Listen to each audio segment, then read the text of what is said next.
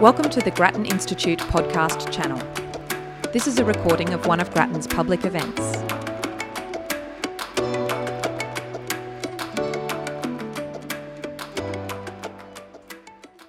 Well, ladies and gentlemen, good evening and welcome to this very special event looking at South Australia's power system and the summer ahead, organised by the State Library of South Australia and the Grattan Institute. I'm Nick Harmson, the ABC's now former state political reporter in South Australia, and we've got a panel of experts tonight. We're looking forward to hearing from you later in the evening, so if you've got questions, please keep them at the top of mind. Now, it's been a tumultuous... before I do that, I'm going to go through and thank the traditional owners of the land, the Kaurna people, and we pay respect to their elders past and present. Now, it's been a tumultuous couple of years in the Australian energy market, from the statewide blackout that crippled this state a little over 2 years ago, to the closure of coal-fired power stations in Port Augusta and Hazelwood, to an explosion in prices for customers, and an explosion in new investment and technologies, be they big batteries, pumped hydro or solar thermal plants. And that's before we even mention the political energy wars, which, at least in part, appear to have played a role in the demise of yet another Prime Minister. Through this all, the people who manage our electricity grid and the major companies that operate within it have had to deal with a diminishing supply of thermal electricity and a tighter supply-demand balance, which has presented new challenges for managing the system on days of peak demand, in particular in the middle of summer. We've seen governments in South Australia and Victoria take action by installing their own temporary generators, and the market operator has also taken unprecedented measures to ensure the southern states have enough power to get by. Tonight, we'll hear about how our system is shaping up for the long, hot summer ahead. We'd love you to join the conversation on social media on the Twitter hashtags provided, Grattan Institute and the State Library of South Australia, and we'll take your questions later this evening. Our first guest tonight is Audrey Zibelman. She's the Chief Executive Officer of the Australian Energy Market Operator. Audrey has extensive experience in the public, private and not-for-profit energy and electricity sectors in the United States, most recently having held the position of Commissioner and Chair of the New York State Public Service Commission. We please welcome Audrey Zibelman.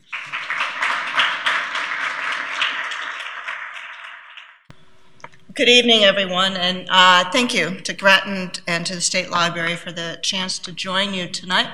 I have the shortest presentation. The question, are we ready for summer? And the answer is yes. Okay, so now you can sit down. So as Dick was saying, so AEMO's role is obviously, our worry is all the time, not just the summer, but 365 days a year and 24 hours a day, and every minute of the day, making sure that the power system is operating in a way that's secure and reliable, and we're dispatching resources based on the lowest price. But for summer, our issue is always around how do we meet the demand. So in many ways, power system operators are like farmers. We're always complaining about weather, and we're always worried about the heat. And so what we think about is the fact that many hours of the year, particularly here in the fall and spring now, because of the abundance of wind and solar generation, we can have very, very low demand. But in summer, particularly during the hottest days of the year, we need to make sure that there are resources that are available to deal with those super peaks.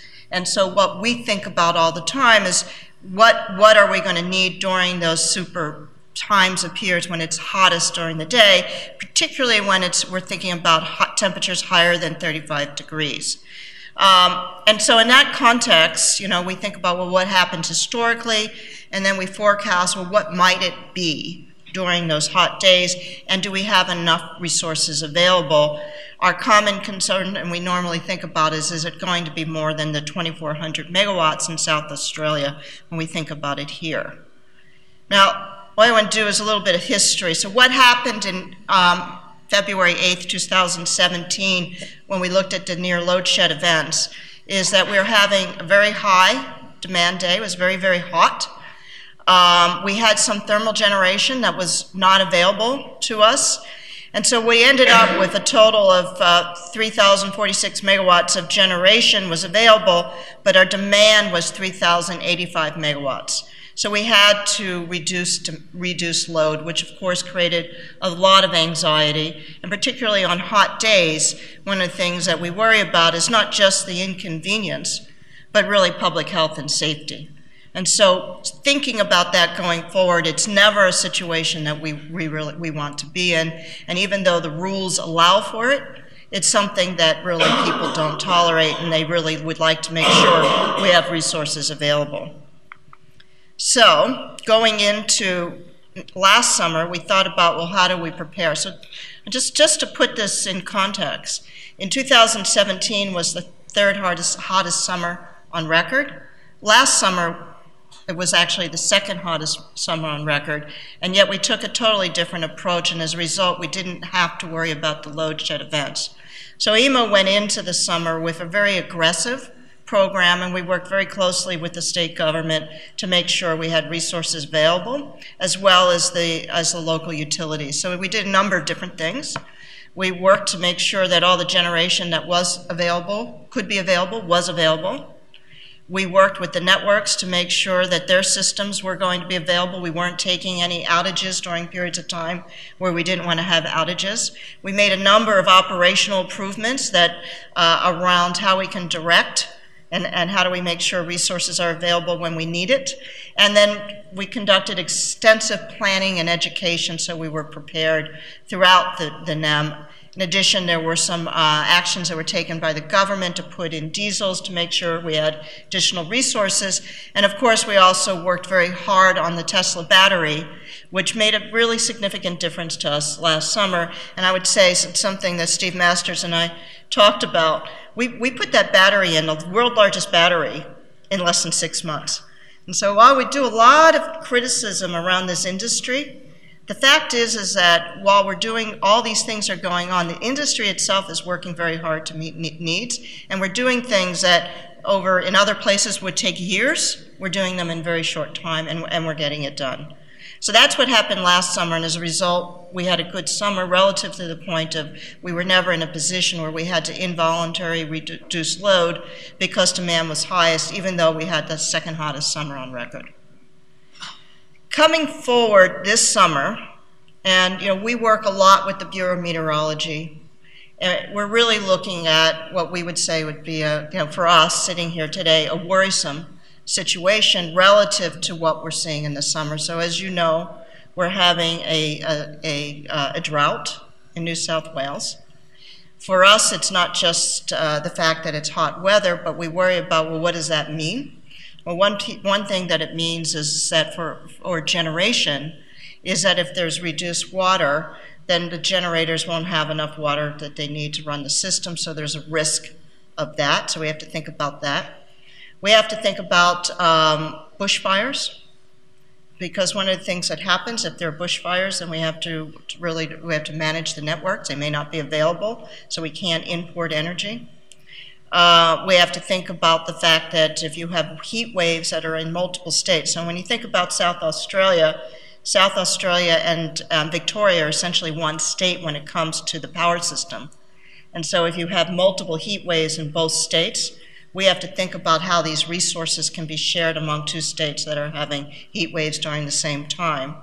So these are all the things we think about in terms of preparation for the summer. And like many entities who are in this kind of public service business, we plan for the worst and we hope for the best. So we always have to think about what's the worst thing that could happen, and are we ready for those worst things? And that's really what we're doing on the system. So to do that, just to kind of give you a typical the way we look at things. On a typical summer in South Australia, we would expect the amount of consumption, to be around 2,400 megawatts. When it's a very hot summer, and we look at hot summers and what happens when we call it 1 in 10, you have these very hot weather. It might not be every summer or every other summer, but every once in a while you get these very hot days, and unfortunately Mother Nature never advertises to you, so you just have to think about, well, how are we going to deal with that? Although we do use these type of forecasts to think about, well, what is it going to be a very hot summer? And then we look at the resources that are going to be available. Now, one of the things when you operate a power system, you need to make sure that the power system is fully controllable. We can't hope that when it's a summer peak day, when it's really hot and humid, that that's not going to be during the weekday when we consume the most energy. We have to assume the worst, and so we have to make sure that resources are going to be available on those hottest days. And at those hottest days, we also know that the wind often isn't blowing, and so we have to rely on resources that we can control. So what we do is then we forecast what's available in terms of resources that we can actually manage and control, and then we look at what we might need for emergency reserves. This would be like the diesels that is government bought, that are sitting outside the market. It could be units that would otherwise not be available, but we tell them they have to be available on a certain day. And also we're doing work with ARENA around demand type resources when people have solar and storage. In fact, there's a lot of work we're doing now with the government about what we call virtual power plants, where we can aggregate solar and storage and all these resources together. It looks like a power plant to us. And what happens is rather than reducing demand, we start relying on these distributed resources to actually help manage the system, which is a lot cheaper, frankly, than building power plants just to do with these peak days. So that's what we're looking at this summer. We're going out for these backup resources. And with that, then our expectation is that if we have 2,888 megawatts we can depend on reliably, how do we supplement that so that the resources we have are greater than what we expect the peak demand to be on the worst day if it hits at the worst time. And that's really what AEMO does around the system. It's what we did last year, and it's what we're doing this year, and quite frankly, it's what every system operator does around the world to make sure the lights stay on during peak periods. So it's nothing unusual, it's just good planning. So with that, we look at that issue. Again, we're also working with the distribution and transmission networks to make sure that we're well aligned on how the system is going to be maintained.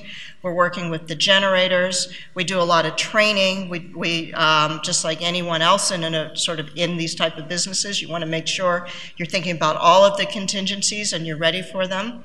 And we do a lot of communication. We work very closely with the governments. When we see hot weather coming, the government is well aware. We look to coordinate. If we see problems on the system, we're in discussions constantly with the distribution and transmission networks and the generators. So those are all the things that we do to get ready. It's what we did last year. It's what we're doing this year. And as a result, while we're never going to say, oh, we're certain, we certainly have that quiet confidence of having been prepared, thinking through all the eventualities, making sure you have the resources, and being ready to go for whatever events might hit you.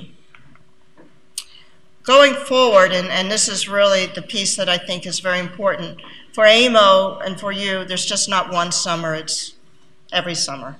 So we're always thinking about, how do we plan for the future? One of the things that's very important for us, and we developed what's called an integrated system plan last year to start thinking about not just next year, but the next 10 years, the next 20 years, what's happening on the system. So there are a few things that, we're a system operator. We're not a regulator. We're not a policymaker. We deal sort of with the hand we've been dealt, and we have to make sure that we can manage that hand. So for us, one of the things that we're dealing with is the fact is if we work with the Bureau of Meteorology, the temperatures throughout Australia are getting hotter every year. This slide actually shows how the temperature has increased since 1910. But the other thing that's happening is that we're seeing heat waves are longer in duration, and the extreme temperatures are getting hotter. So as we think about the power system, we have to think about not just planning for what happened 5 years ago, but what's going to be happening next year. So for an entity like AEMO, power systems used to do planning around forecasting, and they would base it on looking at every year's last 10 years of data, thinking that history was a really good predictor of the future. But when you have temperatures going up like this, your history is somewhat relevant, but it's not going to be as relevant. So you need to be really thinking about these events. The other things that we think about is that when these events happen, we might not see some of the same demand increases we've seen historically because of the penetration of rooftop solar, but we also have to think about resource availability, so it's the same set of issues. If it's going to be a really hot summer, we have to think about, well, where are we going to be moving in terms of, are there going to be more bushfires? And how do we manage across that? How do we create a resilient system around that? If it's a really hot summer, we have to think about how the generators degrade. Even solar generators will reduce their output by about 25% on hot days.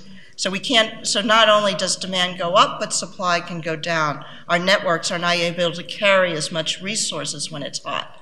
So we have to start thinking as a society, what's it going to look like to manage a power system with much higher temperatures than we've had historically? How do we build resiliency into the power system as we move forward? Which is why, just as we plan for next summer, we have to plan for the future, and we have to be thinking about that. The other thing that's happening in our power system is that a lot of our generators are getting older.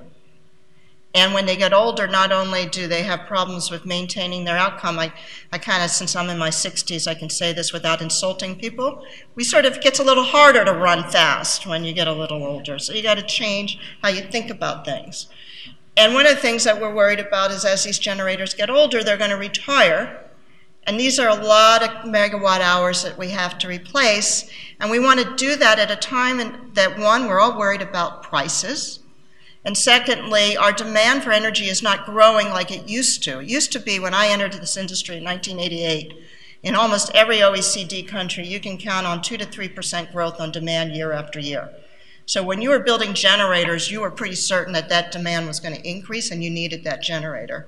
Now we're operating in a very different environment where, because of the preeminence of rooftop solar and now storage is coming in, we're seeing demand flatten out. But our networks are getting older, and our generators are getting older, and so we want to do everything we can in order to make sure that we keep the lights on, but we're replacing these resources with the lowest cost resource available. And you can't do that by hoping it to occur. You have to actually plan for it and think it through. So one of the things that came out of, and where the industry's actually work done, what we produced last year, and we're going to continue to work with the industry to get better and better at that, is coming up with a forecast of what could be the scenarios that could happen in the system, and then what combination of resources do we need to do to make sure that, one, we can meet the resource needs, but we can also make sure, as we found here, that we're maintaining enough types of resources to manage the physics of the system, frequency, inertia, voltage, all the things that a power system needs. So it's about a process of thinking it through and then making it happen. So one of the things that we developed last year was really what we call the integrated system plan, was to start thinking about, well, what's going to happen and what could happen when these coal generators retire. And the way AEMO does it is we do an engineering study. We actually study every hour of every day over the 20-year period. And it's based on cost. We're not predicting prices. We're just saying, if you look at all of those hours, what will be necessary for the system? And then based on the cost of various solutions, we say, well, what would be the least cost type of investments that would be necessary to meet that demand if you assume rational actors, that people will do the least cost. And then we think about, and then what kind of networks will we need to actually support those changed systems. So going forward, what's happening in the power system, and this is not just in Australia, it's actually happening worldwide, is that we've such a huge reduction in the cost of solar and wind, and we're also seeing changes in the use of gas and the changes in hydro, that we have to be prepared for a very different power system. And those will be changes that are driven as much by economics as they are about policy.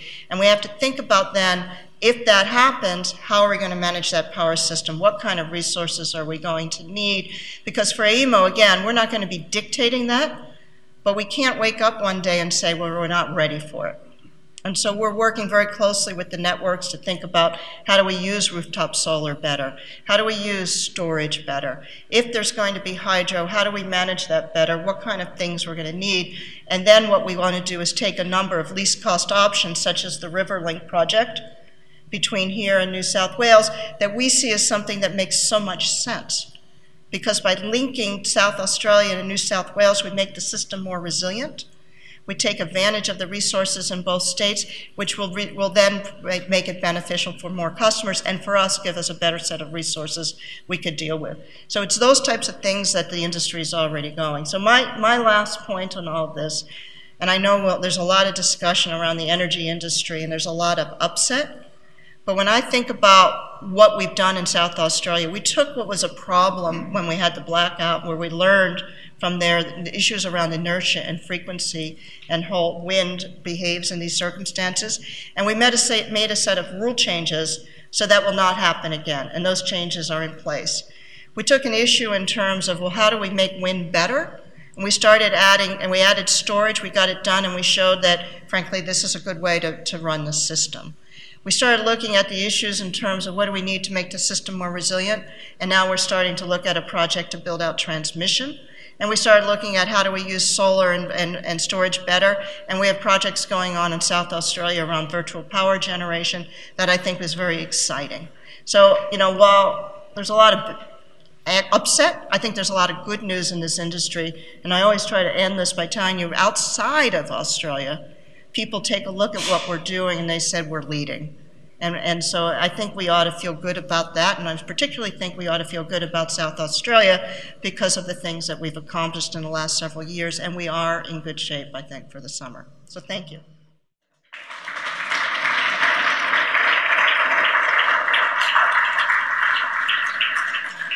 Thanks, Audrey. Audrey spoke about building models based upon assumptions about rational actors. I don't know how you can adjust your models for Australian politics in 2018, but you might need to look at that. Our next speaker tonight is Steve Masters, who's a resources industry executive with over 20 years' experience and currently holds the position of Chief Executive Officer of ElectraNet, which is the company that owns, maintains and operates our transmission grid. Steve has previously held a number of senior and executive roles with key Australian energy companies, leading commercial marketing and corporate development functions. Steve, welcome.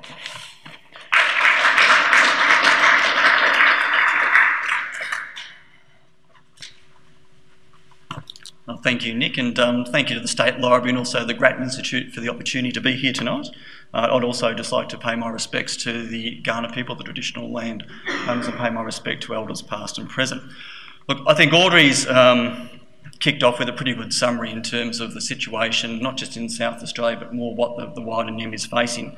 I just wanted to spend a couple of minutes, and I know there's people very familiar with what ElectraNet does in the room, but just use it as a bit of a grounding session so that we're on the same page as to exactly what ElectraNet does do and what it doesn't do, because I do go to a number of meetings from time to time where it's probably fair to say that there is confusion in terms of what our role is. So if you just bear with me for a minute or two, and then I'll get on to what we're looking to do over the summer break.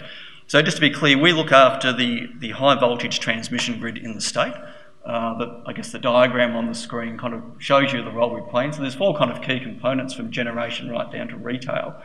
We sit almost, I wouldn't say fairly and squarely in the middle, but we're probably a pretty critical component of what we need to supply to our state, and also very mindful of the obligations that we have under the rules, whether they be state or the national electricity rules. I think importantly, and one thing I do want to stress, and I will touch on it a bit later, is that we represent about 7% of a typical residential bill. And again, there's a lot of conversation in the industry by informed and less than informed sources in relation to where we fit. And I feel a bit like we're the Collingwood Football Club sometimes. We're kind of all a bit tarred with the same brush. Not that I'm a Collingwood supporter, but I think you know what I mean in terms of the way that energy is very politicised in the environment at the moment, and also very popular in terms of where it sits in the media. Just to touch on our assets, just for a couple of minutes, and we cover around 200,000 square kilometres in the state. We have around a bit over 5,600 line kilometres, and you can see we actually sit at the end of the national electricity market. So we do have a radial network that goes to all far reaches of the state, and you can kind of just see a few examples of our assets. Over here is just pointing to the far left of the screen, is our battery that we've built on the York Peninsula in this area. Again, over here was the Hornsdale wind farm and the Tesla battery that Audrey was touching on a little while ago. But as you can see, just a flavour of different types of assets through the state, including quite a significant telecommunications network as well.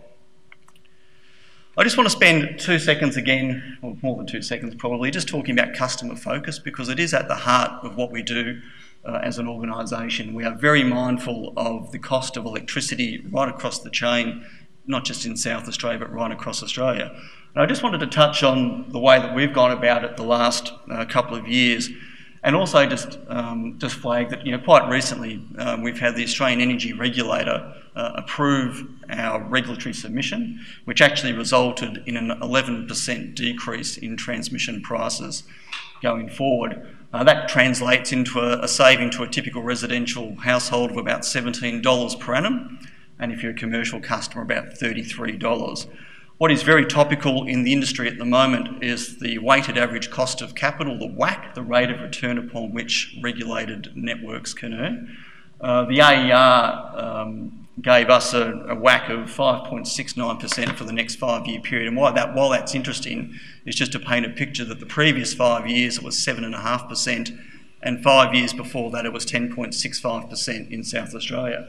So you can see that there's a lot of effort going on from a regulatory perspective, but also in terms of things that we are doing as an organisation to really work hard to bring pricing down. Unfortunately, or fortunately, depending on how you look at it, we're 7% of the bill. So a 10% reduction in that doesn't necessarily drive a significant cost saving in the eyes of what $17 or $33 means, but it is a significant contribution that we make based on what we can control in relation to meeting our obligations, and that also includes how we look at security, reliability and affordability within the state.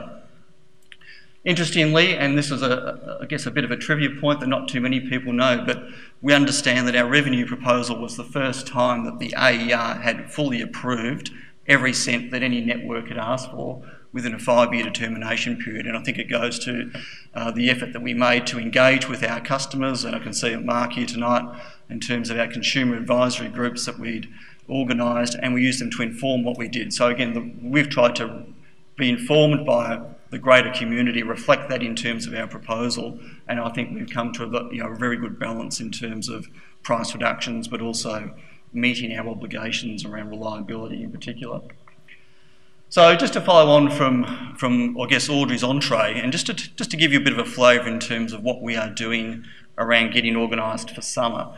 And again, this happens year in, year out, so what I'm about to walk through hasn't just happened because of heat waves in the last year or two, or system black events a bit over 2 years ago. This is kind of the rigorous activities that we are organised around and obliged to undertake.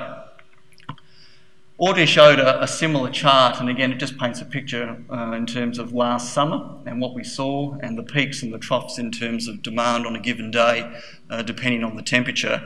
Where that's interesting for us, again, comes back to our role of moving power from the generators to the distribution network or to direct connect customers. So as Audrey said, as assets get a little bit older, they're a bit harder to run, they're required to run faster to be more efficient, and we're therefore very reliant on the whole system hanging together, not just the transmission component, but what's happening in the generation space in particular.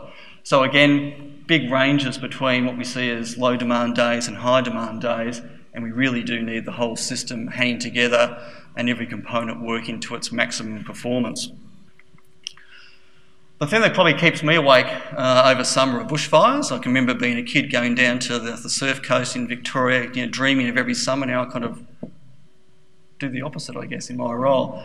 I just wanted to paint a picture in terms of some of our key assets that really sit more around the metropolitan region, and we've just overlaid here with some of the more recent bushfires that the state has seen over the last couple of years, particularly the Pinery and Samson Flat bushfires to the north, and obviously the big one in the middle there was Ash Wednesday back in, was it 83? So, of course, there are many other bushfires that happen across the state as well, but again, just wanted to paint that picture in terms of where our key asset sits and where the bulk of the population sits in South Australia. We've got a bit over 1 million people in the, I guess, in the suburban areas. And one of the issues we do have with bushfires is that transmission lines generally don't like them, as do distribution lines as well. So, and I'll just show some pictures in a few minutes. Just in terms of what we do to manage bushfires, and again I won't run through the whole lot, but we do aerial inspections on a regular basis. We do a lot of maintenance activities that we are required to do year in, year out, day to day, week to week. A lot of vegetation clearance work is very critical for transmission lines because of flashover risk, and obviously work that we do within the substations and right throughout the network. We have to remove things such as we need permits to remove bird nests during the course of the year, and that's why we do fly the network on multiple occasions, because we can fly it one week and then a bird nest will appear the following week. So we do have a lot of practical things that happen during the course of a year, and we work very hard to ensure that come the bushfire season, we're really trying to work almost a month before the official start of the season, knowing that it does start in different times of the year throughout different parts of the state. So why it's an issue for us, and again, these are pictures around the Freeling area with the Samson or the Pinery bushfires not that long ago. And it's probably a little bit hard to see here, but there's a transmission tower just in the middle of the photo here. And as I mentioned before, transmission lines don't like smoke, they don't like ash, they don't like debris that can actually cause trips. And one of the dilemmas that we do have during summer, and why, again, we go to a lot of effort to make sure that our assets are in as good a condition as they can be, is that when bushfires rage like the photos you've seen here, generally the airspace is closed down for fire bombers. It's very hard to get visual inspections of the lines themselves, and we're very reliant of all of the information that we can glean from a whole host of different organisations that we work closely with. And obviously, as you can see, the size of those fires has been devastating for local communities, and we are very mindful that even though a lot of consumers and the community at large have backup generation in their own right through diesel in particular, not everybody does. So ensuring that electricity can get out to the remote areas to fight fires, particularly for pumping water, is very important. And we're very mindful in terms of how we can respond as quickly as possible to mitigate that risk. Audrey touched on a couple of the organisations that we work closely with, and I won't go through them all, but there's a number that are on the page here. We have excellent relationships with all of the key organisations that you see there. We work very closely. We obviously have running the network 24/7 as Audrey and SA Power Networks do. So when anything pops up, we see it straight away. We deal with it straight away. And again, we're very mindful of putting the safety of people front and foremost in terms of our response to any of these situations, and obviously work closely with emergency services in particular, especially where we don't necessarily have, we can see things on screens, but we can't necessarily see things in the flesh. So the way that we do work with emergency services is very important, and particularly I'd just like to acknowledge the great work the CFS do. I think they do a lot of work not just in the fire prevention space, but also the work they do just more generally for the community is just outstanding. Again, AEMO is probably one of our key organisations that we work very, very closely with, and in particular, what we did touch on, this is the Neoen wind farm and the Tesla battery just sitting here below it.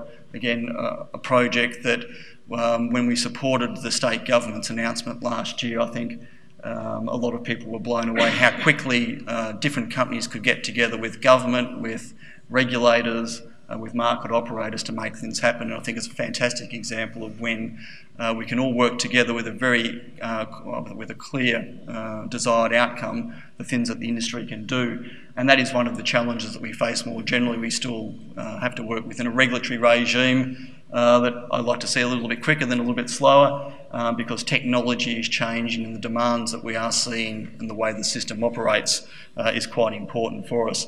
I think the other thing that's we're very mindful of here is some of the initiatives that ElectraNet has worked closely with AEMO on in order to improve the reliability or the security of the system in South Australia, and that includes some of the protection work that we've seen undertaken on a couple of the projects, particularly where we do see protection controls being enhanced to effectively prevent separation from South Australia, and particularly the fact that we are heavily reliant on the Hayward interconnector, which is the main line between Victoria and South Australia.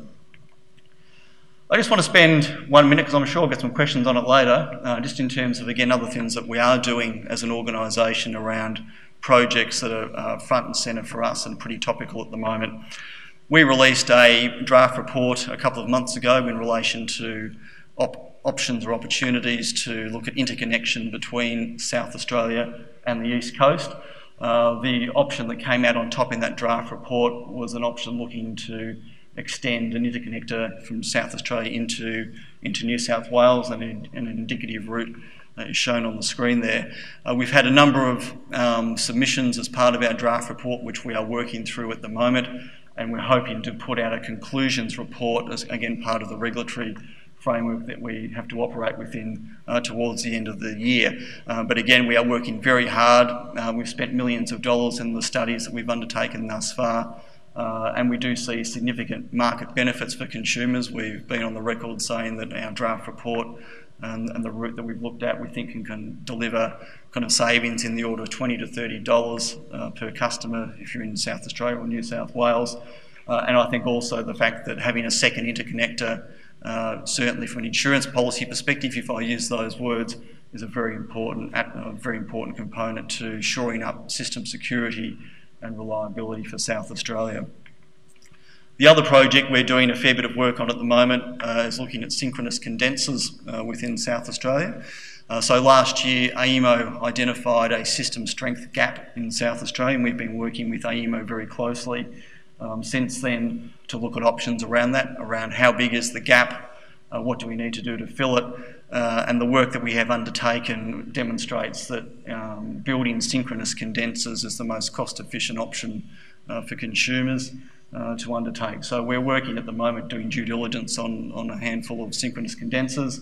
We're also continuing our work with AEMO around fine-tuning the size of those options, and working closely with the regulator in terms of bringing them and other stakeholders along in terms of the journey there. So, as Audrey said, I think one of the things that we are very mindful of is that the industry and a lot of reporting that you will see in the media in terms of what is happening in the electricity space, I think to some extent is over-politicised for the right-hand wrong reasons.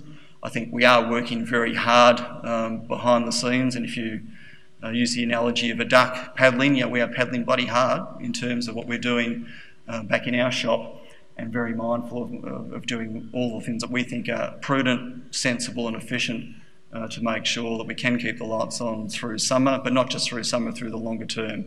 So look, I'm happy to leave it there. I'm sure we'll get some questions later, and in the interest of time, happy to throw back to Nick.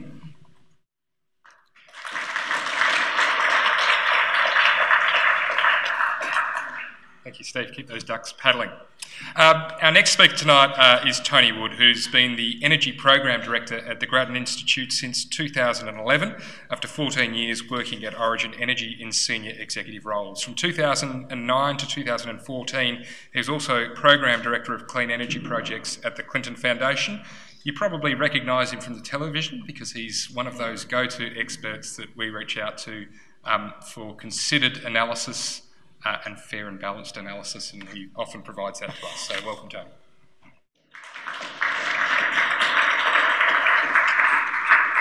I've never been accused of those sorts of things before.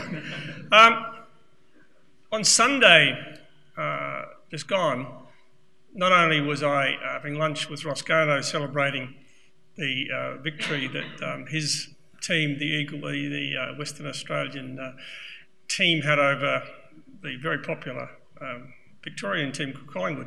But we were also celebrating, thinking about the fact that almost to the day it was 10 years since the Garno Climate Change Review. And that turned out well, didn't it? And I think what I want to do a little bit, because I've heard from people who have absolute expertise in relation to the physical side of the system, and Steve mentioned briefly the issue of politicisation of energy. Well, the challenge is that energy is political and will be, I think, for a long time. Whether you look at the somewhat infamous interview that took place between then Premier Weatherill and then Minister Frydenberg a little while ago here in South Australia, or some of the stuff that's gone on since then, it's pretty clear that it is political in Australia and it is political everywhere else in the world. So how you deal with politics and policy becomes one of the key challenges, and we've certainly seen that play out in Australia this year in relation to where people thought we might have ended up and where we've ended up so far. So I just want to talk a little bit about the policy implications of some of the challenges we're facing. And at the back of my mind, I'm always thinking about the fact that South Australia was, is, and will be for some time, I think, a test case for a lot of the things that the rest of the world is having to deal with.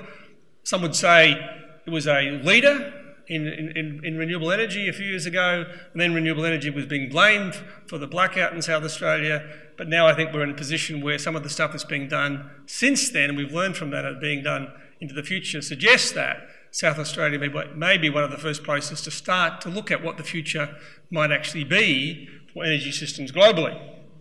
Now, you look at the challenge that the incoming new Energy Minister, Angus Taylor, has got, and you're sort of puzzled a little bit because when you look at the numbers, you say, well, look at prices. Well, prices are coming down. In fact, interestingly, I noticed in Tasmania, the wholesale spot price in the last couple of months has been close to $40 a megawatt hour. Reason being that, contrary to what's happening in New South Wales, the dams are full, in some cases overflowing. But prices are coming down. At the same time, reliability looks pretty good. The forward expectations for unserved energy, which is the measure we use for reliability, is pretty much there won't be a problem for the next several years. And finally, emissions in the electricity sector are also coming down.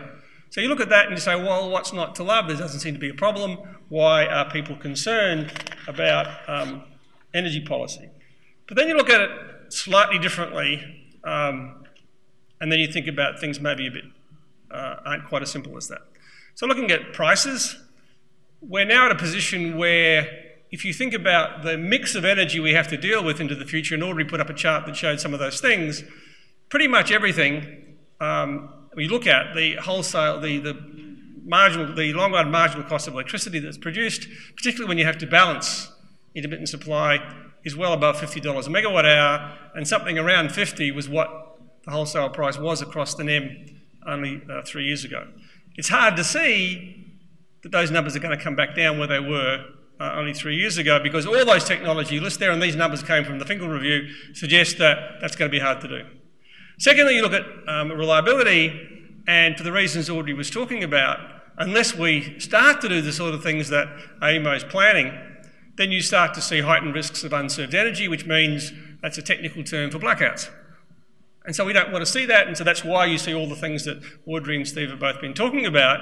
But at the moment, there are some challenges ahead to make sure that that system delivers what we want in terms of reliability. And finally, you look at greenhouse gas emissions, and while the current projections are probably suggesting that that chart on the bottom left is a little bit pessimistic in relation to electricity projections, that's showing that basically the top line, which is the most recent published forecasts from the Commonwealth Government, suggest that electricity emissions will not meet the 26% target, which is the middle line, by 2030, let alone Federal Labor's target of 45% by 2030. Now, some numbers would suggest we're going to do better than that, but even those numbers suggest that for the overall economy, we're going to be well short of the 26% reduction in emissions. So you look at that and you say, well, the trilemma, as Minister Frydenberg described it, although Prime Minister Turnbull described it as a trifecta, seems pretty hard. Now, a trifecta, by the way, if you look up your dictionary or thesaurus, you'll find it's got something to do with races and betting. I'm not sure we should be betting on the outcome. We'd like to think we've got something a bit more solid than that. So I think that when you look at this sort of chart, you sort of say, well, what are we going to do to navigate to a position where we can see some stability in prices, we do see a reliable system, and we do see reducing emissions? One of the challenges is this electricity market is being challenged by many people. I want to come back to that as one of my main points of these few minutes. The electricity market, the National Electricity Market, or NEM, basically was set up in 1998. The states and territories all got together and put together this concept of a national electricity market, in which you'd have someone, in this case AEMO, it wasn't initially called AEMO, but that's what it is today, has the role of matching supply and demand in the way that Audrey was describing. In addition to that, not only does it have to match supply and demand instantaneously and make sure that the system remains in a reliable and secure state, but also it needs to think about how does it provide a forward price signal for new investment, particularly as we see things changing, like, for example, imposed emissions reduction, like we see the withdrawal of capacity as those coal plants get older, as Audrey described. And that's the second role of the market. Now, for the last 20 years or so, most of that time, the market has delivered very, very well indeed. But the problem is, it's a little like you've got a child or grandchild who says that their toy is broken, it no longer works, and the answer when you look at them and says, well, the reason for that is you've been knocking it down the stairs for the last couple of hours, not surprisingly, it's broken. You've stuffed it up. And that's pretty well what we did for the market over the last 10 years. We basically assumed it would continue to do everything we wanted, and when it didn't do what we wanted, although it often did exactly what it was designed to do, then we got seriously annoyed and said, well, that market doesn't work. In some cases, we said we didn't want it anymore, and now we see some interesting things changing. So you knock anything around, whether it's a kid's toy or an electricity market, often it doesn't work as well as you were expecting. Now, this market was initiated, and I think it's interesting to think about when people are saying that markets don't work, that privatisation is a problem, that we should go back to nationalisation, and you see that is certainly the current mantra of the Greens nationally. Think about why we did this in the first place and what we were trying to achieve. And you see, these are some quotes from the National Competition Policy Review that was published in 1993 and resulted in, one of the major results was the creation of the national electricity market. And Paul Keating, who of course was a Labor Prime Minister, made the point that what we're looking for is free and open competition to drive efficiency. And it's the point about this is that competition policy is not the end of this game itself. And I remember one of the first times I met Audrey, she made a very strong point in relation to South Australia.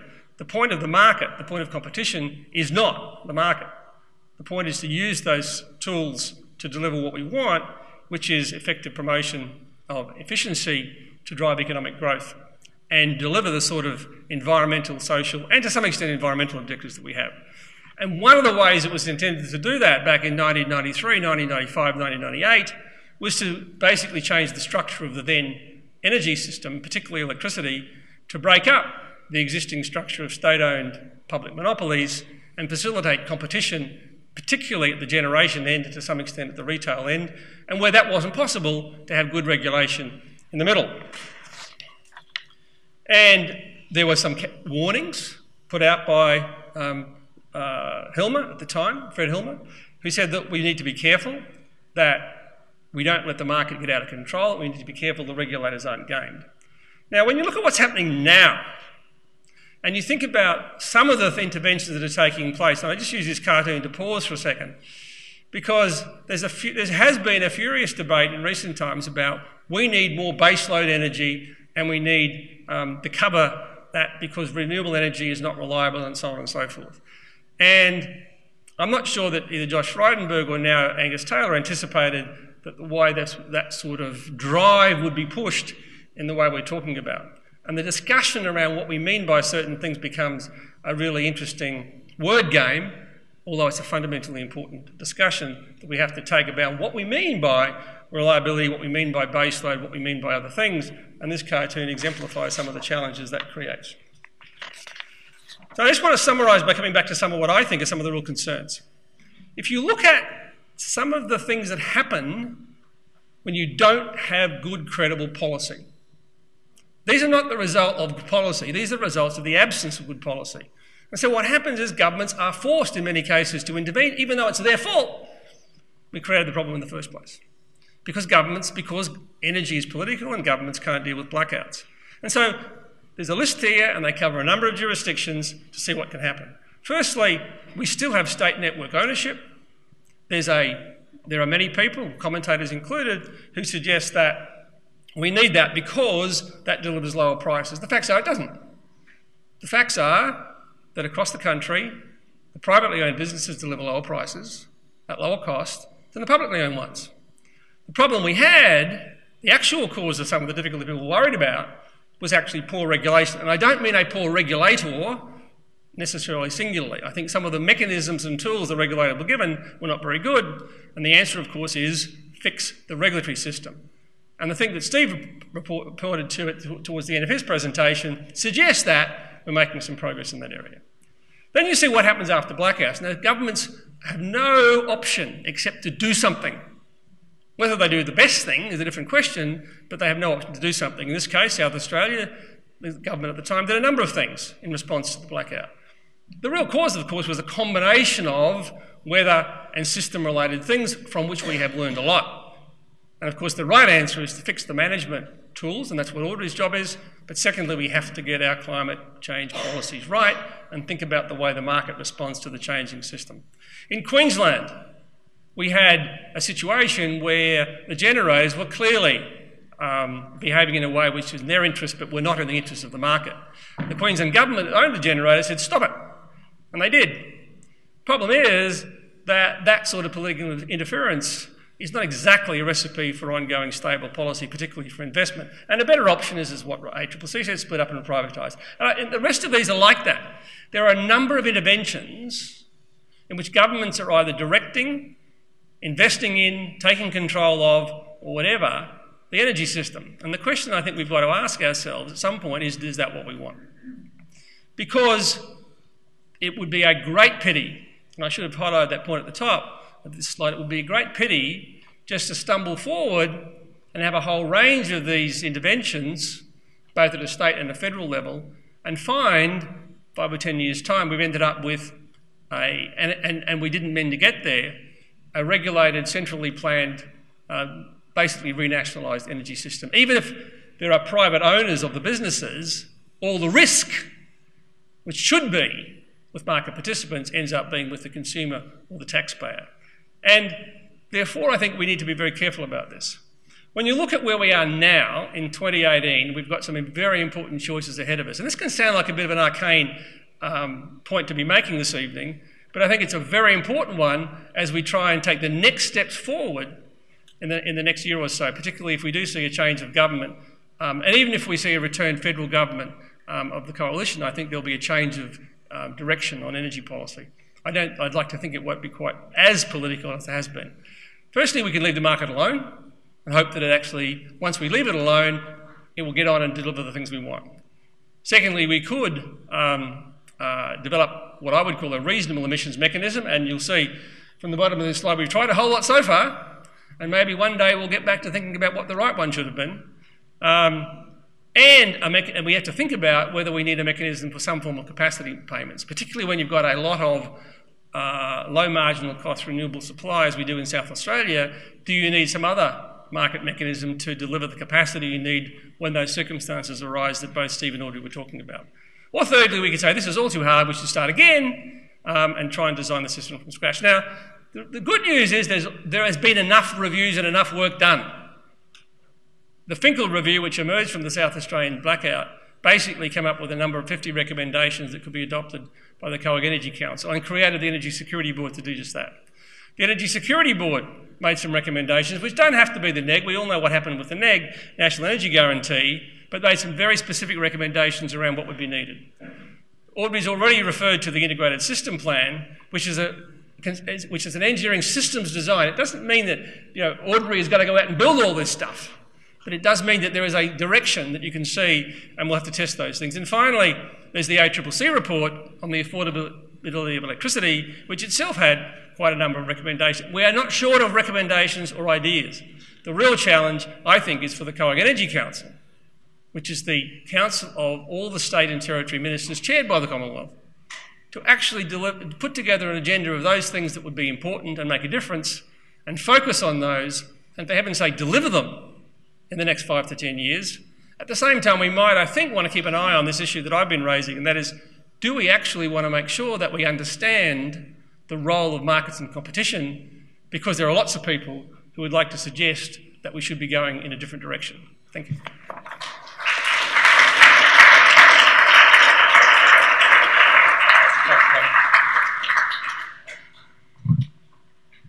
Well, thank you, Tony. I'd like to invite our 3 panellists up to the stage to join us for a bit of a chat, if I can.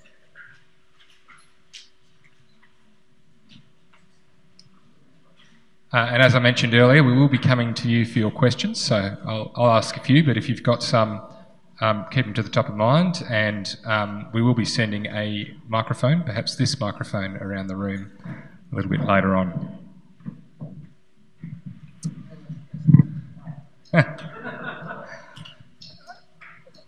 Audrey, perhaps we might start with you, given that you're the one that's going to be in the hot seat should this hot summer emerge and things don't go right.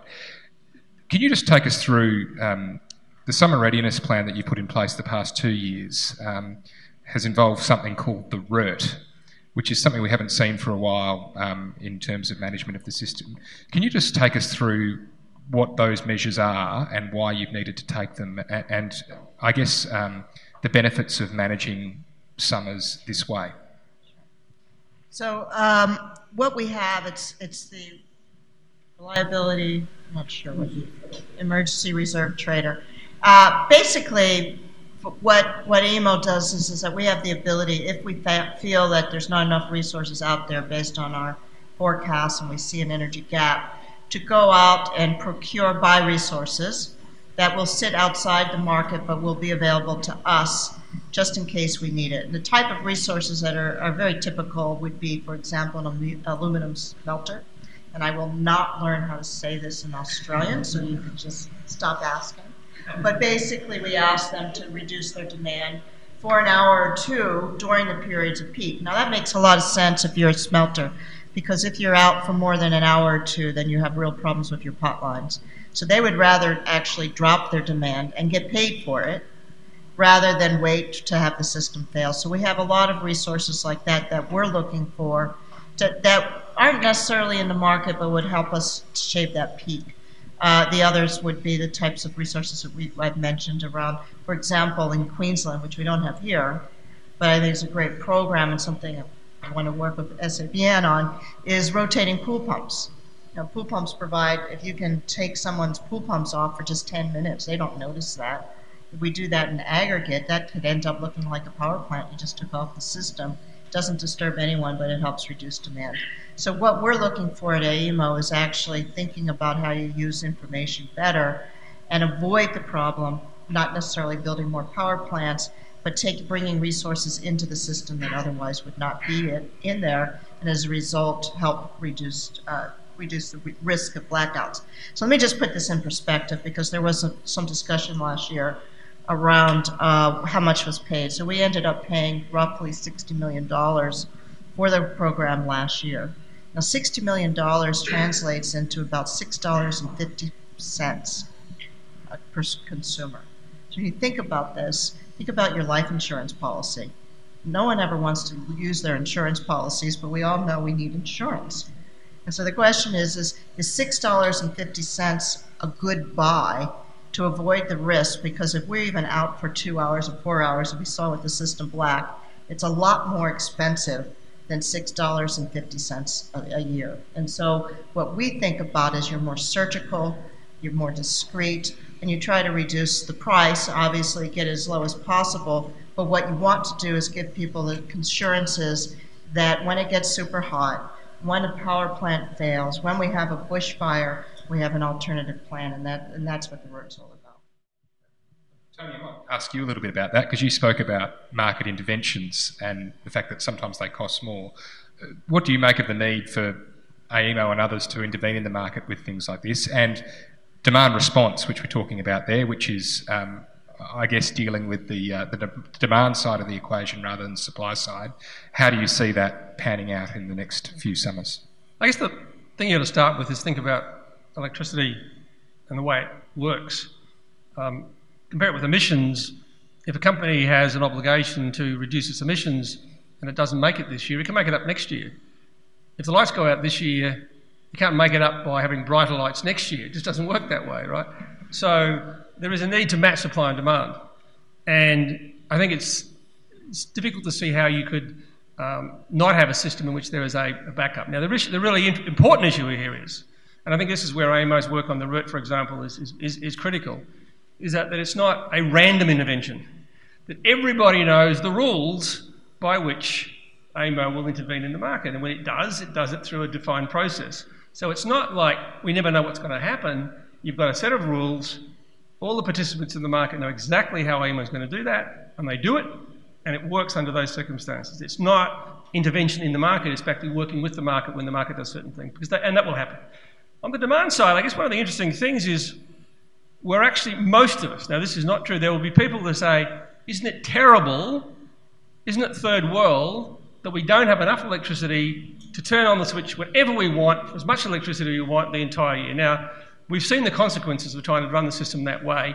It is bloody expensive. A significant amount of the resources in this system are used for tiny numbers of hours a year. And it wouldn't require very much at all, using the sort of things Audrey's talking about, to change that dramatically. You can actually significantly reduce peak demand, and that has an enormous impact. And these days, not only can you do that through the sort of technology that Audrey's talking about, so you don't have to turn off the whole house, you just turn off the pool pump, turn off the electric vehicle charging system, which we'll have in the future, right? So that all come on at once. At the same time, you can do commercial deals with large industrials particularly, who are more than happy to write a commercial arrangement to reduce their demand today, because they can make it up tomorrow, make whatever widgets they're making today. So I think the role of demand response is still something in Australia we're still coming to grips with. AEMO did a fantastic job last year in securing quite a bit. I don't think you got as much as you were looking for, but I think that's something we're all learning about. The role of that side of things is just as important as the supply side. Let me just add to this, because I do think there's this total misunderstanding. The power system is always, you always have to keep it in balance. The last thing you want to do is reduce demand in terms of what we call blackouts. Actually, we call it load shedding events. The difference between a blackout and a load shedding event is blackouts are uncontrolled, load shedding events are controlled, where we'll deliberately reduce demand in one area just to help the system rebalance. But nobody wants to do that. But on the other hand, we now have a digitalization of our society. We have the ability to use these resources. And the question I would ask you, would you prefer that we build a power plant, a transmission line, and a distribution line just in case 1 in 10 years we might need it? Or would you say, well, we have all these smart devices, we can manage them better, and actually we can pay people to participate in the system, which would be cheaper than building power plants that may only be needed once in a while. And so most societies, most markets now have said, really we're moving to a two-way system. And what we're really talking about is how do we manage usage in a way that it's not disruptive, because when we're cycling those pool pumps, you don't even know it.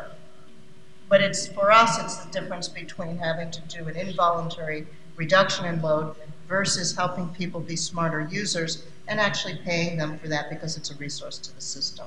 To me, that's just a 21st century way of managing a power system, and has nothing to do about a failure. It's actually just being smart and modern.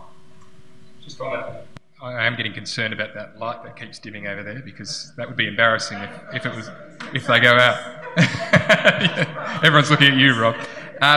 Steve, just on that question of, I guess, how distributed energy and demand management might work, is it, given the rapid changes we're seeing in technology, is that now something that you are having to factor into your plans about where new transmission might need to be built and how the system will operate?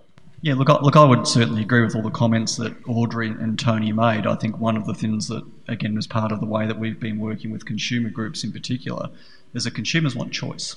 And we're very mindful as a transmission business that we are building assets that can last 50, 60, 70 years. So, many of us in the room probably won't be around in 70 years' time, but I can tell engineers love to talk and think about it in terms of what it looks like. So we are mindful that technology is playing a very big role in the concept of how people think about the cost of power tomorrow, what it means in 3 years' time, 5 years, and so on. So we're very mindful of, I guess, the interplay between effectively long-lived assets versus other opportunities. And just to maybe supplement to some of the comments that Audrey and Tony made, I think there's just a common sense approach here too. We talk about pool pumps and the like. I just think there's a lot more things that the community at large can do from a common sense perspective to conserve energy. I drive my kids nuts at home about turning the lights off if you're not in the room. Are you watching that TV over there? I'm not sure how many people here have been to Japan in summer, just a show of hands out of interest. If you go into a big building in Japan, the air conditioning is not set at 18 degrees, it's about 26. And again, you think about the size of the population there in terms of dialing and the amount of energy that's required in a city like Tokyo, when you're running all of your air conditioning at a 26 degree setting versus 18, it's significant. And I think there's an education piece, and perhaps that's up to all of us and also government perhaps to think about how we just paint the picture to the community at large in terms of the little things they can do that actually make a big difference. Now we're talking about long-lived assets. I guess it's timely to talk to you about that interconnector. How far are we off a decision and perhaps seeing an interconnector to New South Wales being built? From your perspective, can you talk us through some of the benefits and also, I guess, some of the criticisms, if you like, we heard about an interconnector from the previous state government here was that it would displace generators in South Australia. What's your research into this showing? Good question, thanks, Nick. Look, I could talk about this issue for an hour or two, but I'll try to keep it brief. Look, I think the work that we have done, we put out a report a couple of years ago in relation to a need that we saw, and primarily driven from a market benefit perspective, and we released a draft report in June this year, and that did show that under a range of scenarios that building an interconnector would be highly economic, and by that I mean it should generate significant market benefits, which theoretically lead to lower wholesale prices. And the types of numbers we threw around were indicatively $1 billion of market benefits that roughly translates into about a $20 saving, or $30 saving, I think, for South Australian customer, and around $20 for a New South Wales customer. We've put out our draft report. We're at the moment analysing a whole bunch of submissions that we've received following the report, and our current plan is to have a conclusion, that what's defined as called a conclusions report, that will be published, we hope, before Christmas this year. And I think directionally, it's going to I think show similar results to what we've seen in the draft report. We've looked at a whole host of options up and down the east coast, from Queensland into Victoria. We've looked at DC versus AC. And I don't think there's anything that I'm aware of at the moment that's fundamentally going to change directionally where that goes, but we still need to go through the process and are certainly entertaining all of the good and interesting feedback that we've had from people that have taken the time to put submissions in. Audrey, I wanted to ask you about some of the other interventions that have had to take place in the past couple of years, in particular in this state. You mentioned the battery in your speech. But the other intervention we've had both in this state and in Victoria is the installation of those temporary generators. To what extent are they, governments taking that sort of, I guess, almost remedial action beneficial to AEMO, or is that something that you would just simply rather manage yourself through your own processes? Well, obviously the diesels that were placed in Victoria was actually part of the road process, actually. But I think the fact of the matter is that we need to make sure that the markets work best, and this is exactly what Tony was talking about. The reason we have government intervention is that someone sitting in the market would take a look at the price signal and make a decision as to whether or not that they're going to make enough money to go ahead and invest. And one of the challenges that we have today, some people might say it's a high-class opportunity, but it is a challenge we have to think about, is that if you're a generator, you're a gas generator or someone like that, it's going to take you 2 to 3 years to build a power plant. You got to make sure you have the fuel's available, but then you have to go to the bank and convince them that the revenues are going to be there over the next 20 to 30 years for them to be able to invest with confidence, because that there is no obligation to serve. It's not a regulated asset. And so the question then becomes is, why aren't they investing? Well, the reason they're not investing, even though we see these prices being, sometimes spot prices being higher, is the lack of a forward policy that gives people the ability to say, this is what the policy is going to be. But also there's a missing money issue. And a missing money issue is it takes you 6 months to build a big solar and wind plant, but the marginal cost, the cost of operating those plants, are next to zero, compared to a gas plant where you're going to have ongoing operating expense, and it's somewhat riskier to build. So what we need to do, and this is one of the reasons we wanted to look at the integrated system plan, it has a great deal of clarity in the market and the system of what do we need for dispatchable resources, things like that we need to be able to manage, making sure we're only looking at what we actually need to manage the system. So we're maximizing the productivity of the existing resources, hence the building out of the networks and thinking about how do we use demand. But then, if in fact we do need additional investment in dispatchable resources, having a market that supports the recognition that for the market to manage the system, the system has to be flexible, meaning that we have to be willing to pay people to put in resources that AEMO can call on when they need it and get paid for that availability. And so it's thinking through this issue of how the system has changed since it was first designed. And the fact is that people are making rational decisions and say, if I put up a gas plant, I'm not sure if I'm going to get paid enough money to recover it, and the banks aren't going to fund it. So we have to sit back and say, how do we need to think about the markets moving forward to do that? In the absence of that, AEMO and the government are never going to be in a position that we're going to allow people's interest in having secure and reliable energy to be compromised. And so, yes, we'll take action, but I'll never apologize for doing things that I think are right for the security of Australians. Maybe I'll put to Tony. I'll come to questions from the floor in a moment, but on that thorny policy issue, we were told that we've got the renewable energy target, which is incentivising renewables, but that we're not going to get any new dispatchable power until we have a policy that deals with the trilemma, with all three things, including climate policy. We now have climate policy, I think, off the table again at the federal level. What does that mean for new investment in the power system?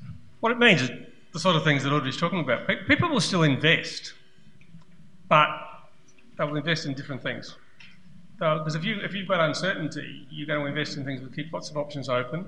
You tend to invest in things that are going to be more expensive, and there's going to be risk premiums on top of this, and so you end up with a far more expensive system. And in addition to that, when you've got that situation, it creates the circumstances that Audrey's talking about, that governments will intervene, or the AEMO will intervene, and the very idea that private investors are going to think that that's what's going to happen is going to deter them itself.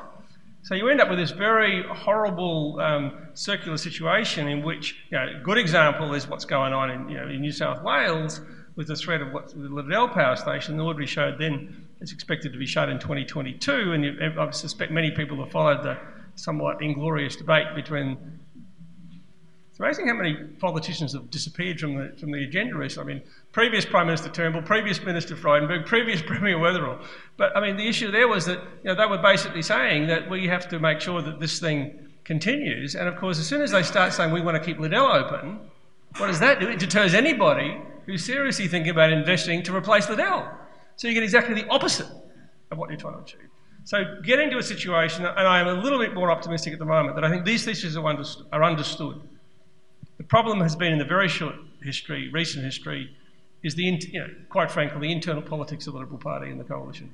And I think that whatever happens at the next federal election, I'm more optimistic that will flush itself out and we'll start to see something that looks like the sort of framework we're talking about. Now, I don't think we're going to see, immensely straightforward policy to 2050, but we'll start to see it heading in a much better direction. Nick, if I can just jump in too, because I think one thing that's also relevant in this discussion is the fact that a lot of stakeholders, doesn't matter what side of politics you're on or people's views on businesses, are looking for the perfect solution. They're looking for the perfect answer. And I think we're never going to find it. And I think there's an interesting opportunity I'm interested in people's views, just around, sometimes the second best solution you can implement is better than waiting forever and a day for a perfect solution that never comes. And I think that is one of the challenges that we do have, where there's a very broad church of ideas and concepts and beliefs that people have, whether it's philosophical or technical. And the reality is the more we spin our wheels, the more we're digging a hole for ourselves. And I think there is a point in time where, and I think the ISP is a very good example of trying to herd the cats to some extent, to say, here is the whole picture for us all to think about, as opposed to dealing with these issues in a segmented or fragmented way. So it is an interesting dilemma because we're all caught up under rules, under regulatory regimes, under investment approaches and the like. But we are dealing with a whole bunch of issues in the air, and the sooner that some of these balls drop, the better. All right. I did say I'd take some questions from the floor, so hopefully some of you have some ideas. We might pass this mic. Actually, we'll steal Tony's mic so he can't answer them. Someone want to pop one over there? A very simple question. What's a synchronous condenser? I've never heard of it before, I'm sorry, and I'm sure others haven't either. Far away, Do you want to take it, Audrey, or me too? it's effectively effectively a spinning motor, so it just helps to kind of keep the momentum or the frequency going through the system. So it's not necessarily connected as a generator per se, but just a large mass effectively that's rotating. By way of explaining this, Audrey, we're not really getting full value at the moment out of our wind farms, are we? Because you're having to intervene at the moment to support the system strength, is that right? Right. So in order to manage the power system, we need to have a certain level of spinning mass that's just going on the system. And one of the challenges in Australia compared to other systems is that we have the longest, stringiest system. And so what happens is if it's almost like, think about going down a road in a very small car and you hit a bump and you feel it. If you're going down the road in a big truck and you feel a bump, you don't feel it. And so we need those big trucks on the system to absorb some of the system changes. So a synchronous condenser is like a big generator that's helping us manage the system because it provides that inertia. Hopefully that answers your question. Inertia is a very, very difficult thing to explain. Question down the front here. Mark Vincent, SA Power Networks. Audrey, question for you, I'm afraid. You talked about maximum demand. Can you tell us a bit about what you're thinking about minimum demand and the stress that might place on the state and maybe ideas AEMO has to manage that going forward? So this is a really interesting question. We always worry about this power system about what happens when the peak goes up. Now in South Australia, particularly in the wind in the spring and the fall, where we have high solar days and very low demand, we're seeing very low demand. In fact, to the point where we're very concerned that we can't maintain the voltage of the system.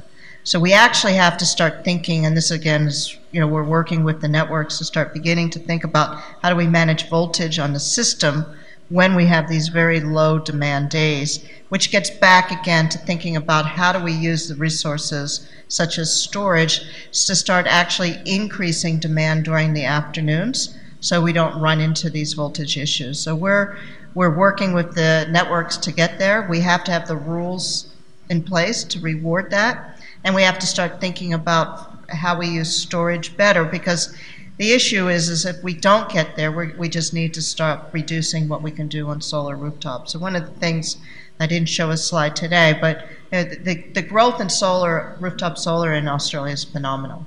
It's well surpassing anywhere else in the world.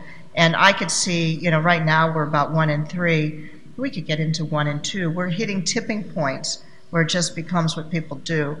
As power system operators, we don't want to ever say to someone, you can't do what you want to do. So we have to learn how to create the networks, how to create the rules to oblige that and take advantage of other technologies that are going to get us there. Okay, I had a question about pricing mechanisms for load shedding. Is there, what does that look like at the moment, and who has access to that? Like small businesses, large businesses, retailers?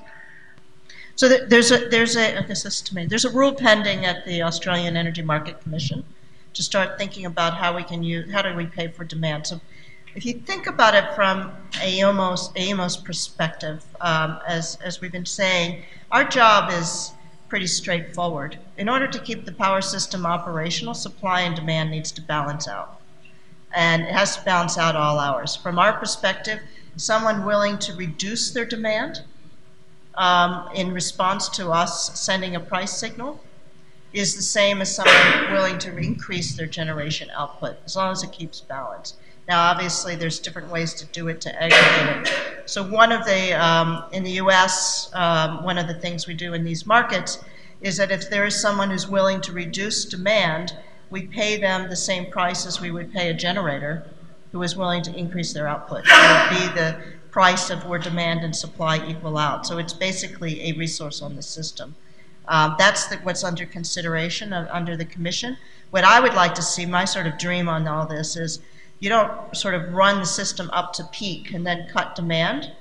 You actually cut demand in advance of the peak and pay people the value of that in advance so you never hit the peak. That actually is the greatest benefit, because then what's happening is you're not allowing the prices to go up. You're actually, think about this, would you rather pay your neighbor $5 to run their storage, or would you rather pay a generator $10? Most people would say, well, I'll pay my neighbor, I like them better. That's interesting, Audrey. Another question over here. Oh, sorry, Tony wants to bite on that one. Come to you in a minute. I'm going to take that a little bit further, because there's the large customers for whom a straightforward commercial deal, either with their retailer or directly with the market, would say, right, we're going to do what Audrey was describing. Normally our price is, we're paying $80 a megawatt hour. There may be someone who's prepared to pay them $200 a megawatt hour for a short period of time, and it's perfectly commercially sensible. They don't turn the plant off, they just reduce their consumption. The other ones we get a little bit more interesting, and one is where, and there's two examples I'll give you. One is where we change the pricing mechanism, because clearly the value of electricity, particularly when you get all the solar in the system, is changing dramatically across the day. So the value of solar potentially in the middle of the day is zero. We don't want any more. We can't deal with it. You have the problems Audrey's talking about. So what do? What you do is you give people the incentive to store that electricity in a battery and use it later in the day. So that changes the economics of batteries. And I think the innovators, the people who start making money in this space, are the people who will do that and put those deals together. And we'll see a lot more of that. And that's one of the reasons why I think we need to maintain a competitive retail market so people will do that. The second example I'll give you will be the sort of stuff that companies like PowerShop have done, where they've basically done deals with their customers, and they did a couple of these in the last 12 months or so, where they said, look, under certain circumstances, we're going to send you a text message, and PowerShop customers are pretty nerdy people. Well, does anybody want to volunteer? We'll pay them $50 to reduce their output, and lots of people did. So there's a lot more innovation coming into this space, and all that demand type potential, which can be unearthed and make a big difference to both the total, not just the demand, but also ultimately the total cost of the system, because ultimately the network and the generators don't have to be as big as it would have to be if we're trying to meet peak demand all the time. Great. Just over here, question? Thanks. I'm interested in what you see the role of gas being in the South Australian system, because it was talked about always as a kind of intermediate sort of fuel, and we've got AGL and Origin who've both put up sort of development proposals, but with a range of renewable resources, Sanjeev Gupta and home batteries and a range of other things, can you see that there's going to be a demand for the kind of firming that was anticipated for gas in this state? Well, in the integrated system plan, we think there is going to be a role for gas for firming, and that could be here as well as in other states. So having gas that can move very quickly, you see, will be a valuable part of the future. And in the plan, what AEMO calculated, and again, this is, we didn't have the outcome and then tried to back it in. This came out of the analysis we did, is that relatively the role of gas going forward in the future is going to be about what it is today. So it's not going to change very much. We may change the nature of the power plants, would probably be faster moving power plants, but for us it's gas. I mean, when you think about Australia and you think about sort of like other parts, we're always going to have a certain level of dispatchable resources. And I'm not saying this as a prediction as this is what will happen, but for AEMO we want to be technology neutral. We're always going to do it at the least cost. Based on what we're forecasting as cost today, there will be a role for gas. But the issue is going to be, it's really around the price of fuel. And so, in order for gas to beat out wind and solar, and this is analysis that we've done and others have validated, is that the price of gas per petajoule has to be less than $6. And nobody's forecasting that that's what's going to be right now. We're 10 to 12. So the question is how do you make it economically work? And this gets back to my point of an investor is looking at that and saying, well, how am I going to compete against the new wind plant or solar plant that's coming in that's so much cheaper? I think it's a really good question, and I would concur with Audrey's comments. I mean, a lot of the analysis that we've done would suggest, unless you're seeing long-term gas in the South Australian market sub $6 a gigajoule, other investment options are, from an electricity pricing perspective, make more sense. Of course, you've also got gas required for gas consumers as opposed to electricity generators as well, and that's, again, there's a lot of material in the media and all sorts of other independent reports in relation to what high gas pricing is doing to commercial businesses right across the East Coast as well. So it's a big issue, but again, it's also a political issue in terms of examples such as the lack of new gas acreage being opened up right across, whether it's South Australia, Victoria, New South Wales. So gas is a really topical issue, and particularly since we've seen traditional gas sellers, such as the participants in Moomba, who've talked about whether Santos or the Origins and the AGLs effectively become integrated LNG players up in Queensland. But again, the gas that's being used there would not have got out of the ground either, unless it was underpinned by high gas prices for export markets. So it is an interesting dilemma around the role that gas plays. But of course, it's the source of the only synchronous generation in South Australia at the moment as well. Okay, I'm conscious that time is catching up on us, but we probably have time for a couple more questions. Thank you. Graham Davies. Given that the NEG is, and we've had problems with the policy, is it time to rethink some of the key objective? And when you hear about reliable, affordable, but we need to add in secure power as well as quality power, and by that, at the end of the grid, the voltage and the frequency fluctuation, because that affects equipment when you're getting this deviation, which means someone at the end of the grid who can feed in as required, as in demand management, has more value than someone inside the system. So that would be a key objective. And then as a separate objective is let all industries cover their own externalities. So the energy has to cover climate and any other environmental degradation, but so must transport, which is about a third of energy in Australia.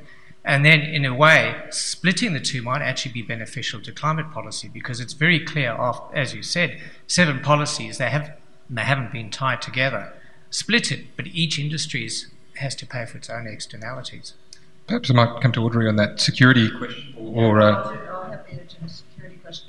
I think in terms of security and power voltage, this is really one of the things that's very important, is as we become more power dependent, issues such as power quality are going to be very critical, and being able to actually make the essentially pricing a little bit more granular of what the value is. And one of the things that I would like to see us do is actually look at value-based pricing on distributed energy. So if we do it right, for example, we can use these resources to provide voltage and the type of support, and we ought to get our pricing so that people could be paid for accurate value for what services they're providing. So yes, I think we can get there. And one of the things as we're starting to look at different market designs, these are the types of issues that I would expect that we begin to grapple.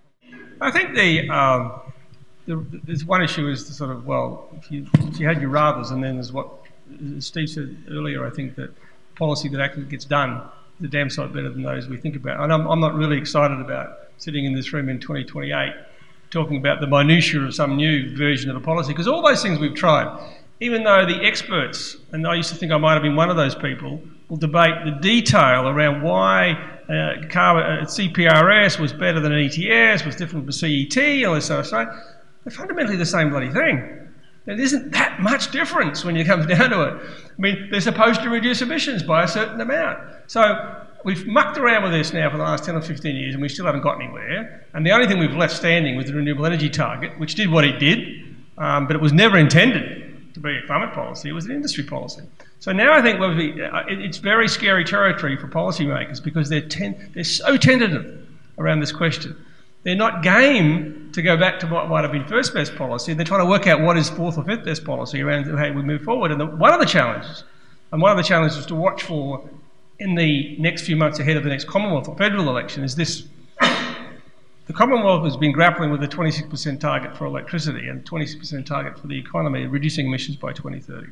The electricity one, even though the last set of numbers said we're still well short, we'll probably get pretty damn close. We may even go past it. Even Morrison said we're going to go do it in a canter, I think. Not sure what horse racing's got to do with all this, but there's another version. Trifecta coming back. But yeah, and so then I think the issue's going to be when they start to think about, well, as you said, electricity is a substantial part. It's 33% or 34% of our total emissions. But we've got transport, and agriculture is really hard, right? So when you think about that, for federal Labor, who've got a 45% target for the economy and a 45% target for electricity, that's really hard to make those numbers add up. So I think what you're going to have to, so it's the way in which they creep up on, how do we deal with the artificiality of putting all this thing into sectors and saying each sector's got to do its certain amount of share is a dumb idea, but they're stuck in that space. because they think it's too politically dangerous to go back to the emissions trading scheme idea, how they get out of that and move towards starting with, I don't really care much whether it's a energy emissions intensity scheme or a neg or whatever, but how we start and then move towards something which will be more sensible in the long run. That's going to be the interesting debate, I think, around climate policy, because right now it's just off the agenda for a while. Okay, very quickly, Steve, and then we might go to one more before we wrap. Yeah, I think just going to Graham's question too. I mean, one of the things that you were talking about, trifectas and trilemmas or whatever the trios of issues, but all of the the consumer work that we have done over the past 2 or 3 years, price always comes out on top as the biggest single issue. So whilst we're trying to balance choice, affordability, reliability, price always comes out number one. And again, it goes a bit to what is it politicians or policymakers are trying to solve for. We're solving for a fairly broad church of interrelated issues that mean different things in different states. And again, you can put 100 people in the room, you'll get a broad spectrum of perspectives, which makes it hard going back to policymakers and the like in terms of what is a policy that's going to get up. One last question from Mark. Try and keep it. I'll try and be quick. Mark Henley and I work with Uniting Communities, and I thank Steve for mentioning the word price, because that's what I want to ask about. I mean, just as a quick story, our financial counsellors report that energy prices is easily the number one presenting issue, and prices have just kept on going up and up and up, irrespective of the policy pronouncements for some time. So, final question, when are my clients going to see some good news on price? Can I go first? Because Mark actually sat on our consumer advisory panel. So, I mean, I think it's one thing that from an ElectraNet perspective, we were very mindful of in terms of how we shaped our revenue proposal. So, we are delivering price reductions for our 7% of the total bill. And I think, you're quite within your rights, Mark, to kind of, maintain, if you like, the rage and keep us all honest in terms of where that goes. But I mean, costs are very topical. And even just from, I guess, the broader industry perspective in terms of just the day-to-day cost to run businesses such as ElectraNet or other utilities across the NEM, let alone what's happening with other fuels, which I think is also a massive contributor to those costs. But again, I like to think that we're playing our part, and I like to think the industry is also playing its part as well. So I think some of the graphs that Tony pointed to, we are seeing pricing softening, but I still think prices will be high for a little while to come. Audrey, do you have a view? I mean, as we move towards more of this zero marginal operating cost energy, is there a hope that one day we'll see something much cheaper than we were at? Sure. So I think that what we need to do is we have to be just realistic about what are the things that are going to be happening on the system that we need to get done, and then how do we manage the markets and the system to really look at how do we take advantage of the technology changes.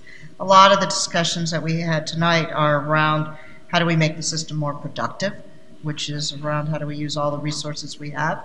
That's one piece. Second is to be realistic about what drives prices. Certainly fuel costs have a big impact on wholesale prices, and so if coal and gas prices go up because there's external markets that people are selling into, Australia is going to look at that, and that does have an impact on us. We have to think about what we can do to counter that kind of impacts. And I think that the third thing is good planning. I mean, there's no question, and this is, I think, the hard reality we're just going to have to start thinking about.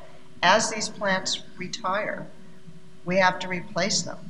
The problem we've got is that we're replacing them on a smaller pool of buyers than we had when we were building them. And you're talking about totally depreciated assets being replaced by new assets. And so you have to think about all that, which is why one of the things that AEMO is recommending is that we take the existing asset base and we look to see how we can optimize that for as long as we can.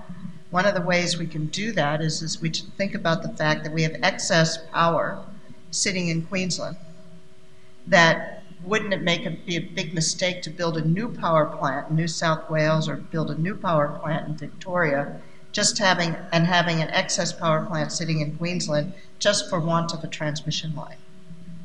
And so thinking about it as a whole of system, thinking about really the goal, this is what Tony was saying, the role of all of this should be not around protecting competitors, but what's best for consumers. And if it was your company and you wanted to compete, wouldn't you say, I would rather sweat the assets I have for as long as I can in the most economically efficient way I can, because I know at some point I'm going to have to replace them, just like your car in your garage, and you want to do it at an optimal point, and you want to take advantage of the fact that we're seeing these reductions in technology costs, and so let's ride that yield as long as we can to make sure that when we do have to replace those plants, we have the best options available to us. So it's an all of the above solution as opposed to a single solution. And I think one of my concerns in this industry, and I don't often opine on this, is we keep trying to find like that one silver bullet. It's not a one silver bullet. It's not one thing we have to do. We have to kind of do an all of the above. Tony, to finish up, optimistic or pessimistic on price? I'm always optimistic, actually. I think and I'm optimistic in a way that you might share my optimism in this particular comment, and that is that if you look at the underlying costs of this stuff, then on the wholesale side, the cost of producing electricity, I have great difficulty. I mean, there'll be times when it'll move up and down. I mean, we may have oversupply as we had in the past. If oversupply, prices come down, something shuts, and it goes up again, right? That's what we've seen. That's what we've seen quite recently. We may see a bit more of that as this wave of more zero marginal cost renewables comes into the system, but then something else will happen and prices will go up again. When you think about the cost of that electricity, if it's going to have the sort of characteristics that, broadly speaking, Audrey's talking about, it seems to me that about where we are now is about where it's going to be for quite some time. Now, I do not see how gas gets down to $6 a gigajoule ever again. Ever's a long time. I don't do forecasting. But I mean, so it's hard to see how that's going to come down much below that, right? Then you've got the other pieces, right? We've got the network side. The sort of stuff that Steve's talking about is having an impact, right? Those changes in those discount rates, they sound a bit arcane. They're small percentages of really big numbers. That's a big deal. And some of the stuff that was overspent in some of the other states, my point before about government-owned network businesses, also needs to be addressed because consumers are paying for stuff that was overbuilt, and we should get rid of that off our balance sheet somehow or other because we're all paying for that. Now, that's not so much a South Australian issue, it's the other states. And then finally, retail. I mean, whilst I think the ACCC's report did not show that there were enormous profits being made, despite what Richard Di Natale has been claiming, the profits are higher than they should be. The profit margins in the retail sector. And more competitors doesn't fix that. We know that because Victoria's got more competitors and it's got the highest margins in the country. So there's things to be done. We know what has to be done. ACCC and others have set it out very clearly. Get on and do those things. That's the third point. And the other bit is there are a number of things which are now have gone past the use-by date that the ACCC again looked at. Some of those very generous renewable energy schemes have run their course, phased them out, because what we need to do is move forward with sensible central policy. And then I think we'll see some diminution of prices, but I think we're about where we are now, broadly speaking, is where things are going to stay for quite some time. All right, on that point, we might wrap it up there, folks. Thank you very much for attending. Please thank our panellists, Tony Wood, Steve Masters and Audrey Zibelman.